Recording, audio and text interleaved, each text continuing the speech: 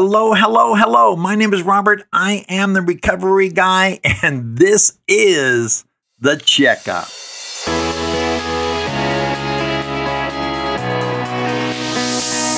Hey there. I hope you have had a good week. Welcome to Friday. I'll tell you, I enjoy everything that we do. A Recovery Guy movement, recoveryguy.org, our podcasts, our blogs, the upcoming newsletter. Make sure you go and sign up.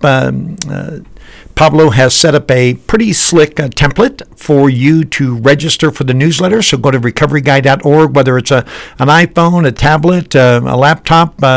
Pablo has made sure it is device friendly. So go there and register for the newsletter so we can make sure we get that out to you starting the second week in June. But hey, we're excited to be involved in recovery and wellness, and no matter what you're recovering from or how long you have been in recovery, we hope that this is a regular place for you, right? There's so many things. I don't listen to just one person. I don't read just one thing. I kind of, even as a Christian, I like to get a very eclectic approach to real life support to some of the things that I'm trying to implement in my life and share with you. And and that might even be one of the most exciting things that we as trainers, as life coaches, one of the most exciting things we do, sharing our findings is the teaching side of what we do. And that's exciting, especially when we see you grow. I've had a couple opportunities this week to do our Zoom meetings, and excited, encouraged by them, and seeing people come back and share, and people graduate out of particular programs and get reunified with their children. And so that's always an exciting thing for us to see what we're sharing and putting upon you, things that we've learned in our own experience as recovered people, or things that we learn along the way that you're gaining from and growing with. But it's the learning, it's the sharing, it's the coming up with a concept, an idea, a topic, and then doing the research necessary, because you know what, none of us ever had an original idea, right? And if we thought we had an original idea, even that wasn't an original idea. And so it's the learning, it's the seeing how it fits for us, because unless it fits for us, unless we can own it, we're not going to be genuine in sharing it. So I stand in a long line of podcasters and life coaches that say to you, what we're sharing with you, we're implementing, we're doing in our own way. How that translates to you, I hope it serves as a tool that you can use to either sharpen your saw or dig a deeper hole to grasp more, to get more footing for what you're trying to build, to create a greater foundation so you can become more well one day at a time as we go through this journey. Which brings me to the topic of change. Stages of change. If you listen to Tuesday's podcast, it's happiness doesn't just happen, right? It's a process we go through. It does not happen through osmosis. Neither does change. There are stages of change, and as I did some research on this, it was almost 20 years ago, actually even further now. I think it was probably like in the 90s, so we're probably even talking over 30 years, maybe 35 years, 36 years. You can Google that yourself, but you can pretty much find it. It's called the 5 Stages of Change. Two rather well-known alcoholism researchers, right? And you can apply this, what I'm going to share with you, to really any behavioral change you need. But Dr. Carlo Di Clemente and Ajeyo Prochaska, they introduced this 5-stage model of change really to help professionals understand their clients and people that they were working with, participants in their program, with different addiction problems and how to motivate them to change. And And it's interesting that their model isn't really just based on abstract theories, but really on personal observation of how people went about modifying problem behaviors such as smoking, overeating, problem drinking, obviously drugs. This can apply to gambling, bulimia, you name it. Any behavioral or substance-related change that needs to occur, they thought that these stages of change were pretty consistent watching people walk down the lane from not thinking there's a problem at all to having great success in overcoming that challenge. So we're going to take a look at those things today, because if nothing changes, then things stay the same, right? Wasn't that brilliant? If nothing changes, as my friend Scotty would say. And if nothing changes, some of us are going to die. Period. Especially those of us who had become chronic in our addiction. Drug addicts, they will die because of an isolated overdose. Alcoholics over time will deplete their resources, and cirrhosis of the liver and other types of things that will kill them more over time than they will like in an overdose instant, like many drug addicts will experience. Gamblers, people who engage in behavior of where they lose everything, in a moment, in an instant, have a tendency to be so depressed they either drink themselves to death or take a drug overdose or kill themselves, quite painfully and tragically. So there's different reasons that we need to break free, and we need to begin to see that there needs a change to be made. Now, in this particular model we're going to look at, there's actually going to be 6 stages. There's a couple models that they came up with. They call it the 5-stage model, but we're going to look at a 6-stage model that they've done. I think it more completely helps us for the illustration of where I think we're at as a recovery community in this recovery movement. And don't worry about writing all these things down. Just absorb them and see how they fit. Go back to the podcast and you can copy down the description.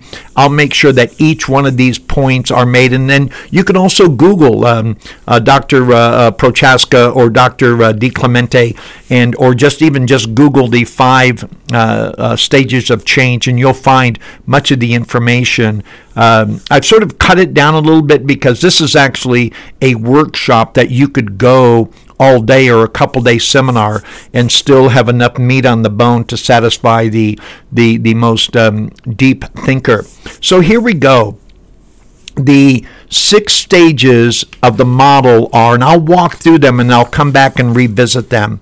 The first one is what is called pre-contemplation. The next one is contemplation, determination, action, maintenance, and termination. Pretty interesting. And I'm going to add some of their material, how they describe these things, and then I'll add a little bit about my thoughts regarding it. But for a full transcript of this, you're going to want to go check it out. If you're a thinker like me and many of us, if you're involved in wellness and recovery and working with others, this is great information to help others go through the process as we've gone through the process, those of us who are recovered, those of us who are well. So what is pre-contemplation, as DiClemente and Prochaska would say? They would say that it's individuals who are in this pre-contemplation stage of change. They're not even thinking about changing. Nothing about their drinking behavior or other behavioral challenges. They may not even see it as a problem. Or, I remember this, they think that others who point out the problem are exaggerating, and therefore the problem. Wow. Man, that when I read something like that, I had no idea it was called pre-contemplation. I just thought it was, get out of my life. You don't know what you're talking about. How many times have we said that? You know what? My problem isn't alcohol. My problem is you telling me my problem is alcohol. Or my problem isn't my gambling. My problem isn't this. My problem that I'm eating too much. My problem is you're getting in my space, right? You're getting up in my face. You're telling me what to do, and that's the problem. It's not what I'm doing. It's that you're telling me what to do. And as soon as you stop telling me what to do, right? Just sort of like live and let live, get out of my way. I'm not hurting anyone but me. The problem is you. The problem isn't me, And then, of course, we know that it is.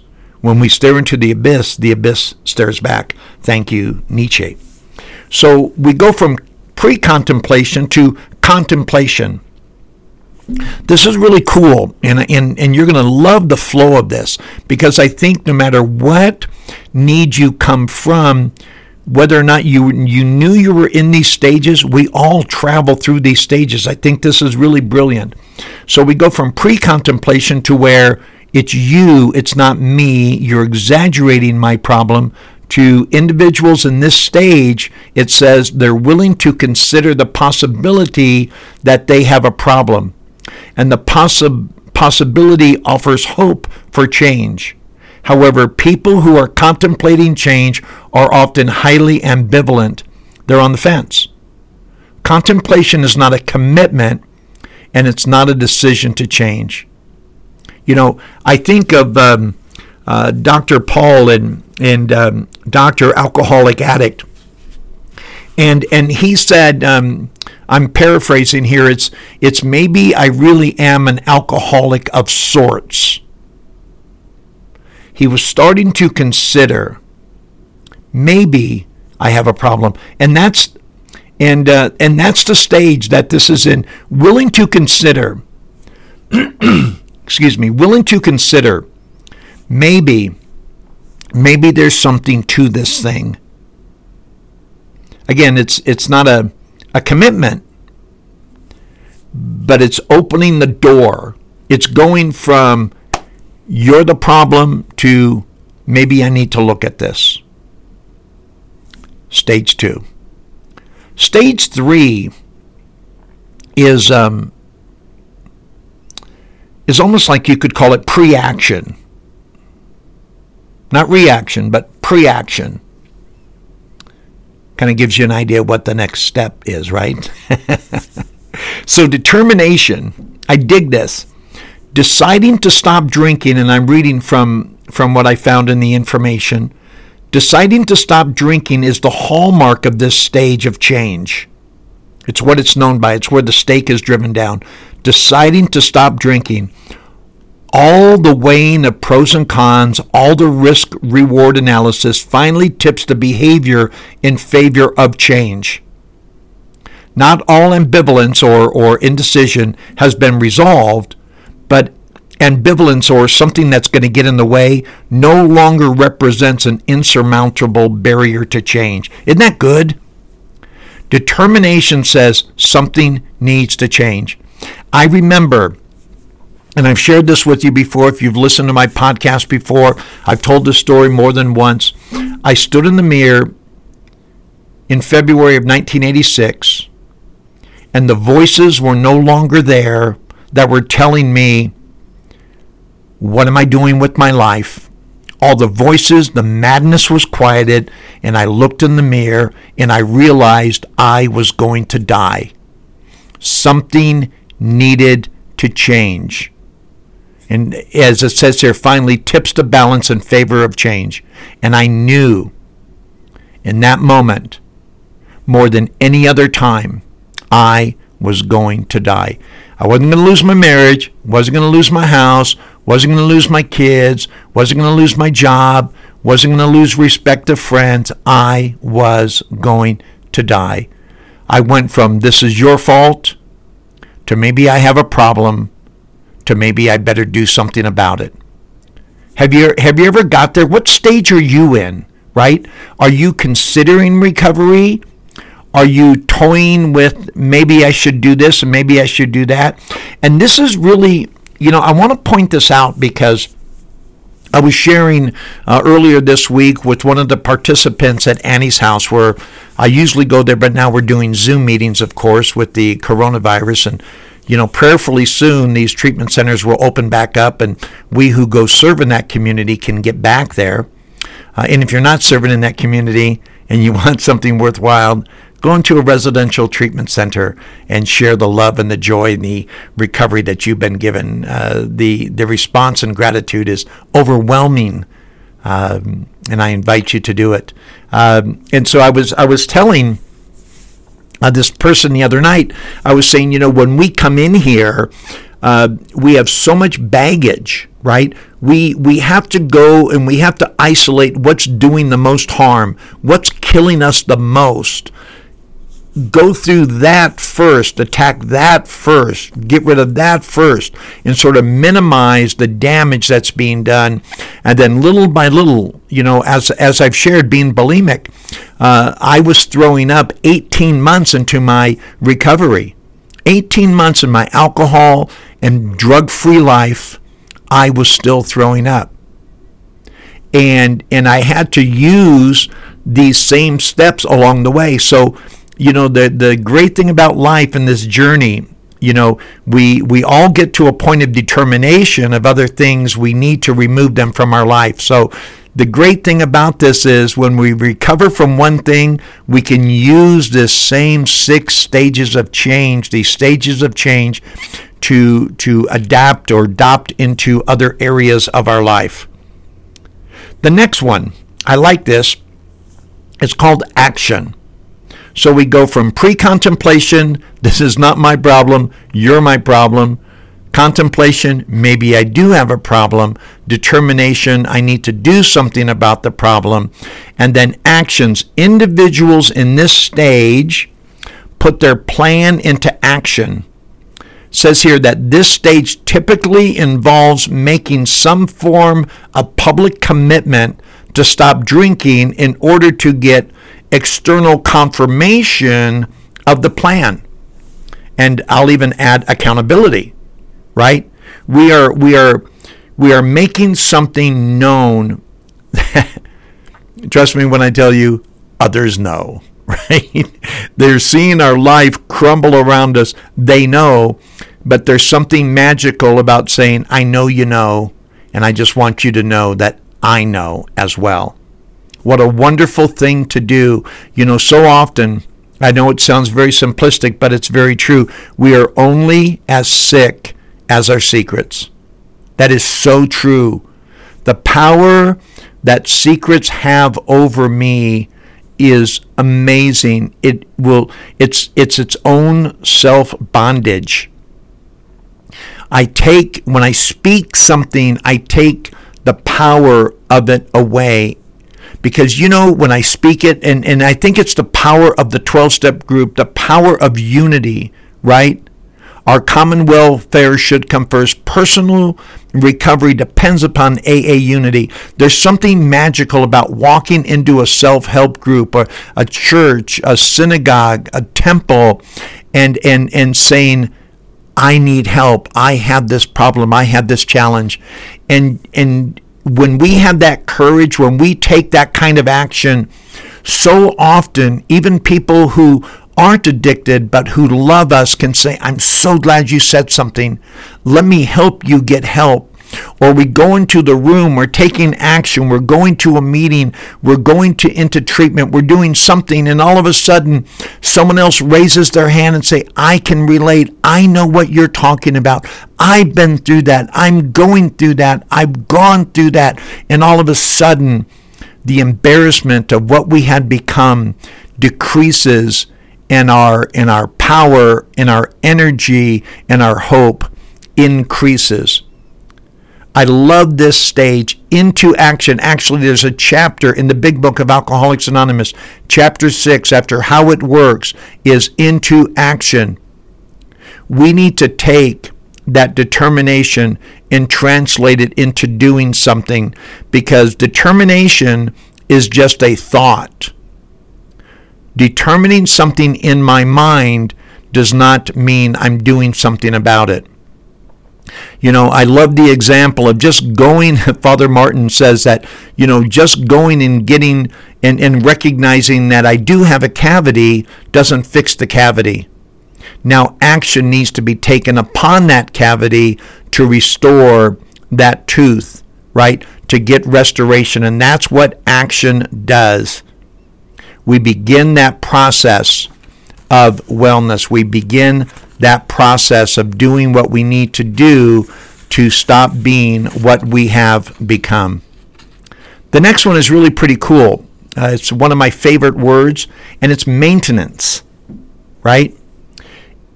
And as the authors of this say, the action stage normally takes 3 to 6 months to complete it. And this is wonderful that we're even saying this, because I actually said this the other night. I said these things will take about 6 months to get out of our system, to start getting synapses firing again and neurotransmitters traveling, and everything starts to balance itself, almost like a stroke victim that needs physical therapy. It takes time to work things out. Change requires building a new pattern of behavior over time. Here is where time, and I've said it before, time is our best friend. It really is. Because we didn't get sick overnight, and we don't get well overnight. So change requires building a new pattern of behavior over time. Let us learn. Let us grow. And what about Bob, right? Baby stepping this thing. I've never seen a child who went from the crib to running. There's a process. Even when we're getting back in physical shape, as I was morbidly obese and could hardly walk upstairs, now I'm able to walk. I don't run too much because I have 2 artificial knees, but I can do things because along the way I built up the stamina to do this, and that's what time does in this maintenance stage. It says here the real test of change is long-term sustained change over many years. Don't you like that? The real test of change is long-term sustained change over many years. Like me. Over 34 years of continual recovery. And the great thing is, I'm still in the maintenance program. If you're very familiar with 12-step program, steps 10, 11, and 12 are called the maintenance steps. In step 10, we're continuing to take personal inventory. In step 11, we're seeking through prayer and meditation. And step 12 is we're going and helping others as a result of our spiritual awakening, right? The spiritual transformation that occurs. We're always involved in those maintenance steps, right? I no longer need to do steps 1 through 9 unless I'm working with a newcomer or coaching someone. And then I do them with them, for them. But I do steps 10, 11, and 12 for me, right? Even with my truck, I would never consider driving my truck without paying attention to see what needs to be maintained. Does the oil need changed? Do the tires need to be rotated? What do I need to do here? Do I hear a sound there? What do I need to do to maintain? Because I want to maintain the integrity, the stability of my vehicle. And guess what I am? I am a vehicle for this life. I need to continually be involved in the maintenance, the change that allows me to keep what I have and evolve into something more. And I like what they said, this stage of successful change, I like successful change, not just change, right? Because not all change is good change. Good change is good change, right?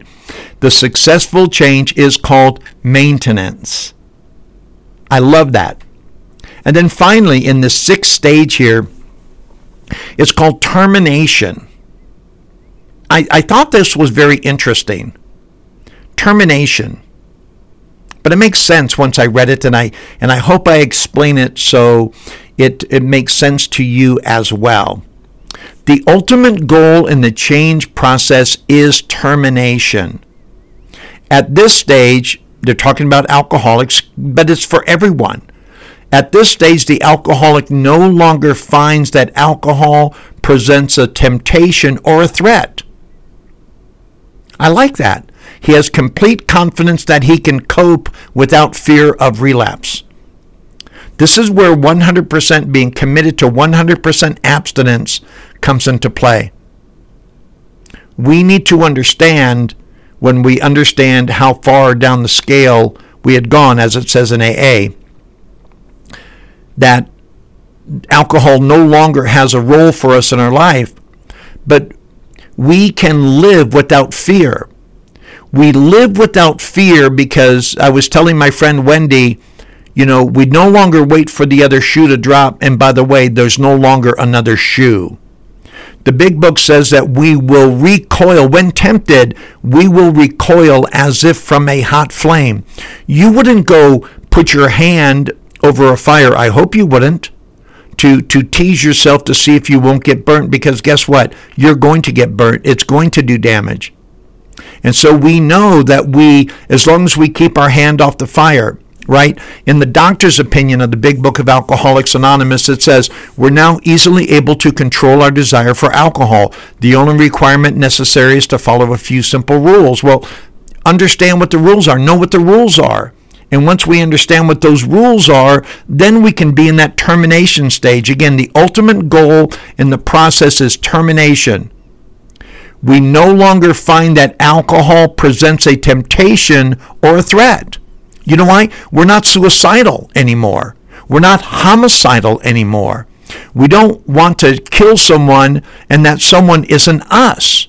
So we don't engage in that destructive behavior anymore. And because we know that that behavior is destructive, we stay away from it. Right? I have weapons. I'm a concealed carrier of handguns. I know what they do. I know that a handgun, a weapon in the hands of an untrained, unskilled, or not right thinking person has the potential to cause great harm, including kill someone. So understanding that, I can carry my weapon with me without harming you or myself. The same with alcohol. I think one of the greatest gifts to me in my recovery was being a food server in Las Vegas, and when I became employable again, I became a graveyard coffee shop waiter at Fitzgerald's on Fremont Street downtown, right across the street from the Four Queens. I was a graveyard coffee shop waiter. I went from the top floor, the 29th floor of the Las Vegas Hilton, where I worked in room service and hospitality suites, to a graveyard coffee shop waiter at Fitzgerald's. Talk about a bottom. Hello. So here I was doing this, and I had to learn how to be in that termination phase where I could be around it and not have the temptation to kill myself or destroy myself. That's what this termination phase is talking about. Now, I'm not saying if you're precarious and you're not comfortable with being around certain things, that's fine. Don't tempt God. Don't tempt your higher power, right? But in that termination phase, we can see what it was done, and alcohol no longer presents a threat to us. Remember, we suffer with a mental obsession coupled with a physical allergy. My physical allergy will always exist because I am Robert and I am alcoholic. That physical allergy will always be there. So what do I do though? What do I help? What do I find a process for? What do I change, right? We recover from a seemingly hopeless state of mind and body. That mind tells me, that mental obsession says that I can have one or I need to have one. And that triggers the physical allergy. Well, if the physical allergy is stamped in my DNA, I know nothing can be done about that. What can be done? Well, the mental obsession can change. And understanding the stages of change and knowing what I need to do through each phase of that change, when I get to termination, actually when I get to maintenance, and I begin implementing the things necessary that removes that threat, that desire, where I will recoil if I'm tempted as if from a hot flame, or I'm easily able to control my desire because I've diverted the attention somewhere else, right? Nothing happens in a vacuum. We did not get sick overnight. And again, we do not get well overnight. Wellness is a process. So I hope you engage in the process. I hope you go back and look at these points from the description of the podcast. I hope you go back and Google Dr. Prochaska and the stages of change, or Dr. DiClemente and these stages of change, and do a little bit deeper homework. I think you'll find it fascinating. And I really do hope you engage in this process of recovery. Once you have reached termination, I hope you continue in the maintenance to stay changed. I want to thank you so much for joining me today. I want you to go to recoveryguy.org. I want you to sign up for the newsletter. I want you to check out the blogs, look back at the history of the podcast, register, share, become a part of this movement. Reach out to me. Let me know what I can do to help your recovery journey even be more positive. And as always, my name is Robert, and I am the Recovery Guy.